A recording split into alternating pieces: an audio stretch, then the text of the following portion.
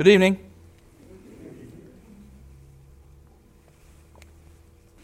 Sorry, let me turn that around. That's better.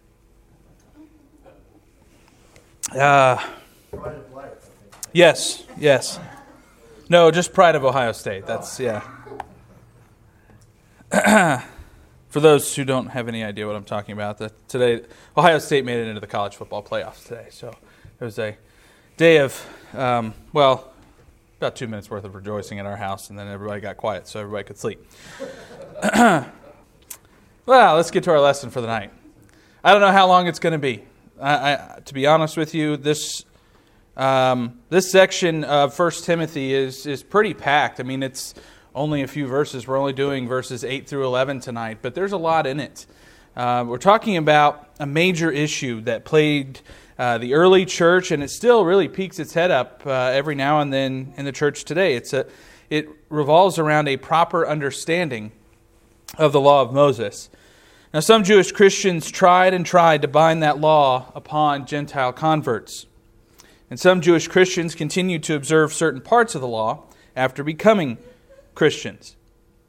Now, we read about a lot of these things throughout the book of Acts, and we'll mention a few of them this evening.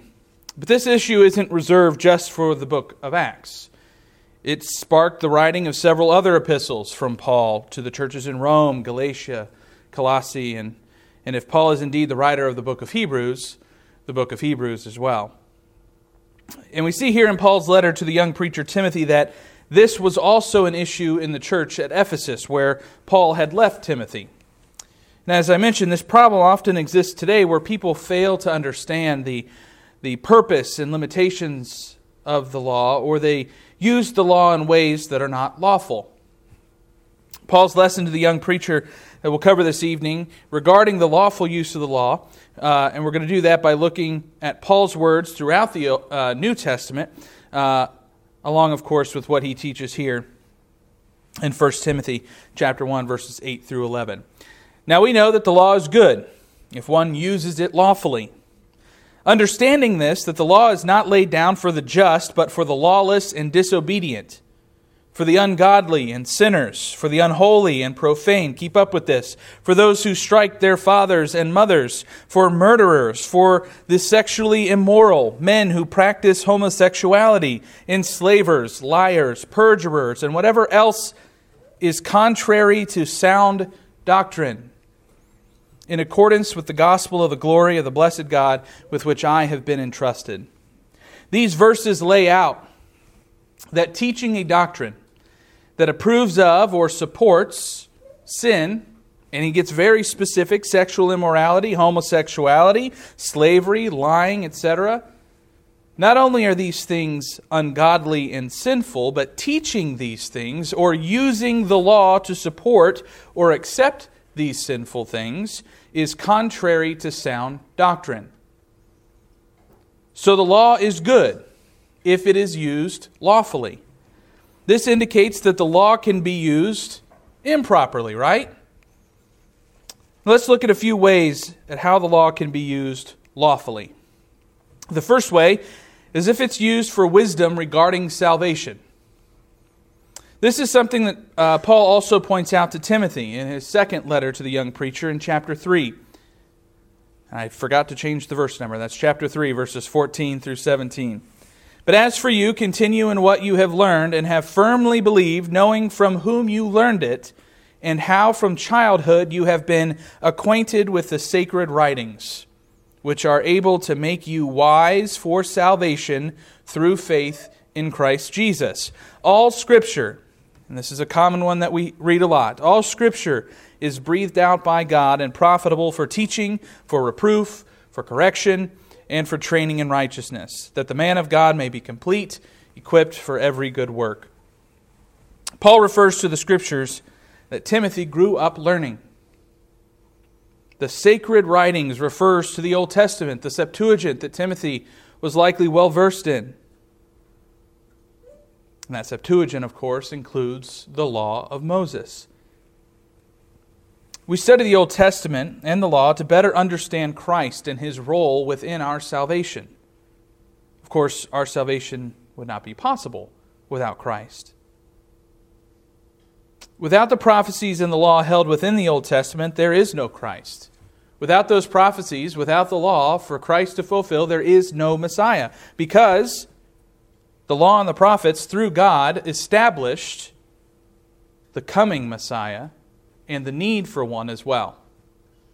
And that's an important part of it, and that's why we study the Old Testament.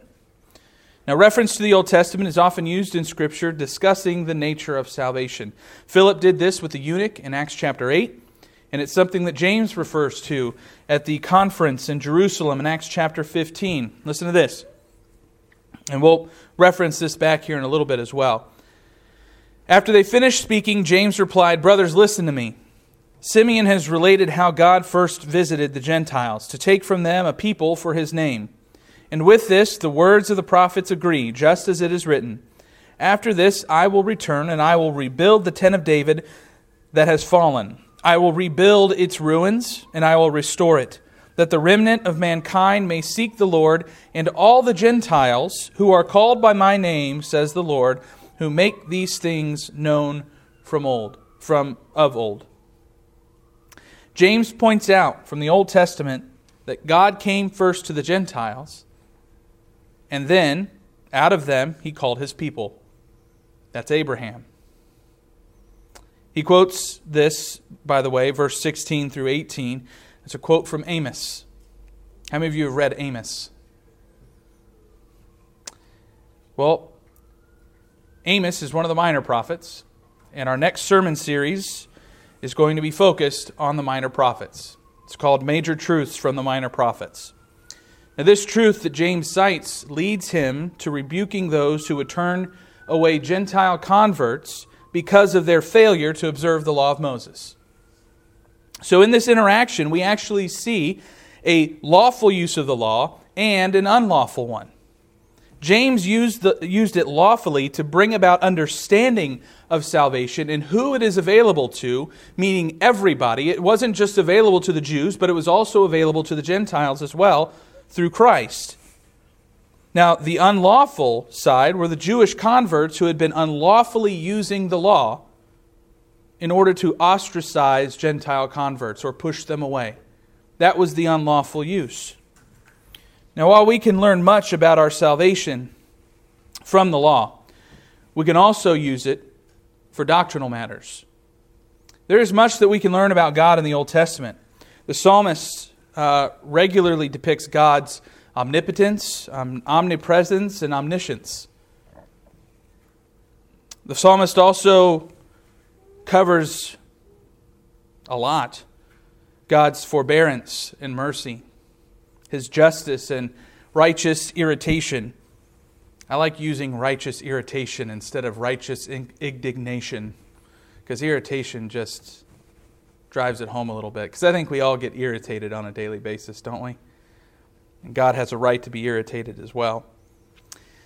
Also in the Old Testament, we find how God is at work in the affairs of nations and men. The book of Daniel is pretty much all about that. We studied Daniel for a long time, several months, and covered that thoroughly. There's so much that we can learn about mankind from the Old Testament as well. Our origins, the eventual fall of man, the sin that caused it, the impact of sin on man and the world, the weakness of man, and the need for redemption. So we can use the law to teach us about God and the need that we have for Christ.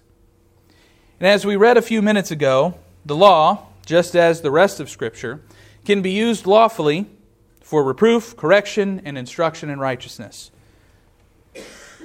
The law contains time-honored principles of righteousness that were reiterated time and again throughout the New Testament.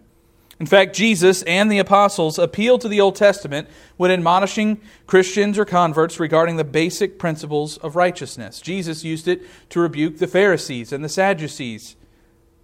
Jesus also used the Old Testament, by the way, to rebuke Satan.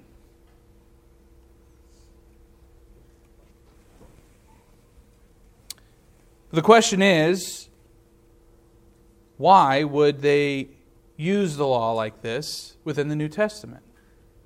If the New Testament is supposed to be what we're supposed to follow, why are they using Old Testament teaching? Because when they taught it, The only Bible that they had was the Old Testament. They had the Septuagint. These were the sacred writings that they had access to. The teachings that we see throughout the New Testament, we have from the Septuagint. It's the Old Testament teaching, and then added into that is the apostolic witness of the gospel. Today we have both the Old and the New Testament from which we can gain a full knowledge for reproof, correction, and instruction. This is why Paul exhorts Timothy in his second letter that all Scripture is useful for this. Not just the things that he's writing in his letter, not just the things that other people have written, but things that have been written well before that in the Old Testament. Did Paul have any inclination that his letter would eventually end up in the sacred writings of man? We don't know for sure, but it's possible the Holy Spirit may have insinuated that in some way when he wrote those verses. Now, the law reveals much, of course, about sin, the nature of God, our need for redemption. So, of course, the law is used lawfully, when we learn from it and use it properly to admonish, just as the apostles and Christ did in their time. As Paul writes, and we see here, the law is indeed good if it is used lawfully, which again indicates that the law can be used unlawfully. So, let's look at some of the ways the law can be used unlawfully. Pros and cons. The first of which, Paul outlines in verses 6 and 7 of chapter 1 that we covered last week. Let me read that for you real quick. Certain persons, by swerving from these, have wandered away into vain discussion, desiring to be teachers of the law, without understanding either what they are saying or the things about which they make confident assertions.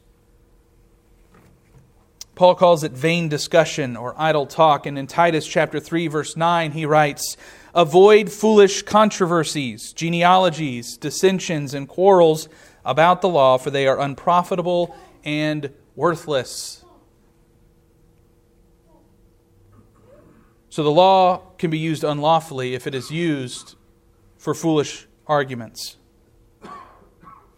So many false teachers appeal to the Old Testament to rationalize their false teaching. It's a tactic used by false teachers that Paul is addressing with Timothy and Titus and another of his other epistles. It's a tactic that's used by false teachers today.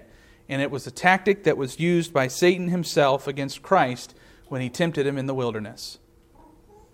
This unlawful use of the law is closely tied to using the law for vindication from sin. That is, using the law to free one from sin.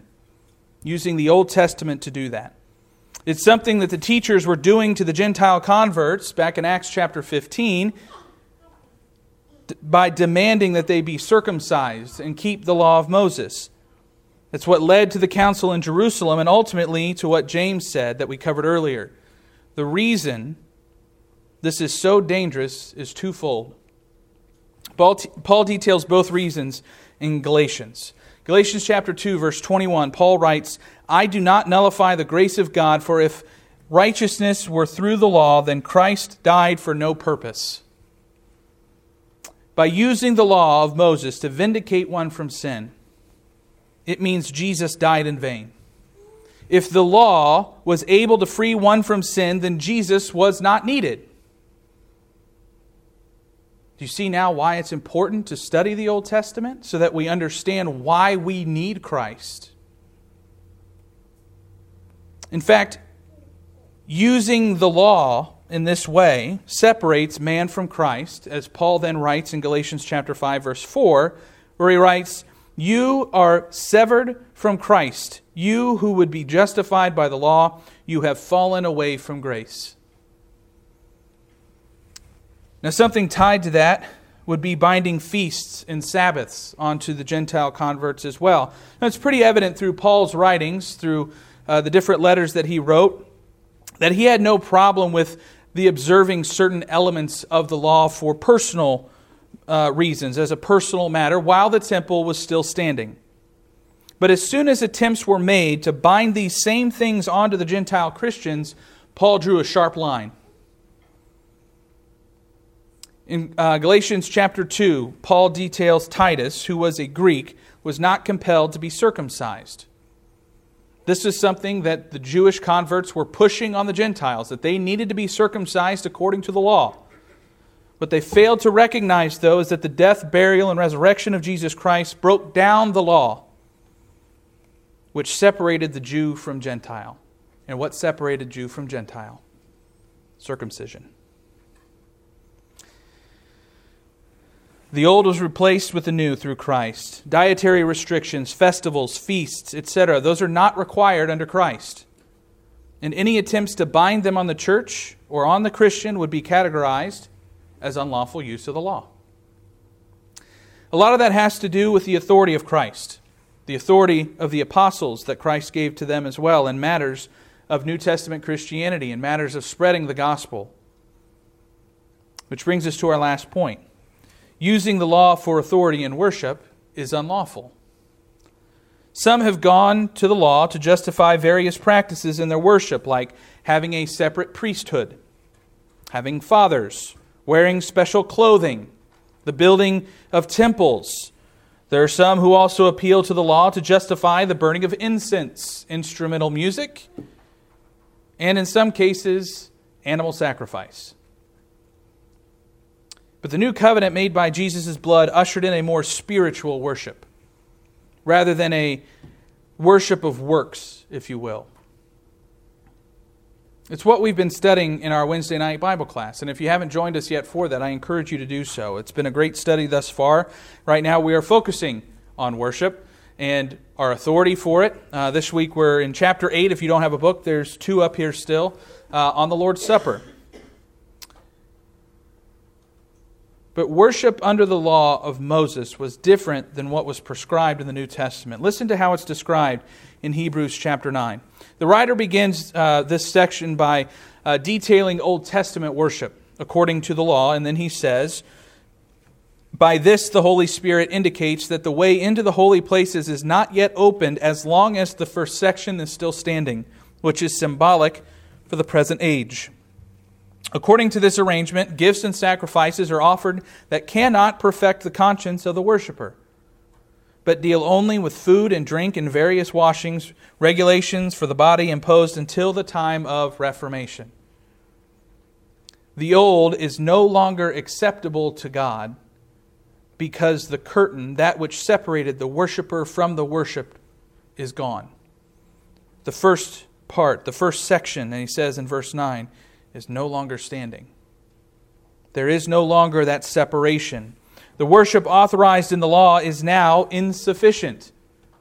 Turning to the law for authorization for any practice in worship fails to recognize that the time of Reformation has come, and we are in it. Paul wrote to the Romans that the law is holy, and the commandment is holy and righteous and good. While the law is holy, it has its limitations. It was designed to be temporary until Christ came. The law could not provide true redemption from sin. If it could, then Christ was not necessary. Redemption from sin came through Christ's sacrifice. Thereby the law of Moses is not able to make one righteous today. Our understanding and application of the law must be governed by and in harmony with the sound doctrine, as Paul details here, the sound doctrine and gospel teachings of the apostles. Paul's exhortation right there at the end of this section in verses 9 through 11 reads, "The law is not laid down for the just, but for the lawless and disobedient, for the ungodly and sinners, for the unholy and profane, for those who strike their fathers and mothers, for murderers, the sexually immoral, men who practice homosexuality, enslavers, liars, perjurers, and whatever else is contrary to sound doctrine." That statement right there covers a lot. He's very specific leading up to that, but then he leaves the door wide open for things that are not sound doctrine. And he continues, "In accordance with the gospel of the glory of the blessed God with which I have been entrusted." It is Christ who removes sin. It is Christ who justifies and sanctifies the penitent sinner. And tonight, you have the choice to obey and be baptized for the remission of your sins. If there's any other need that the church can assist you with, and if you wish to be baptized, now is the time that you can come forward while we stand and sing.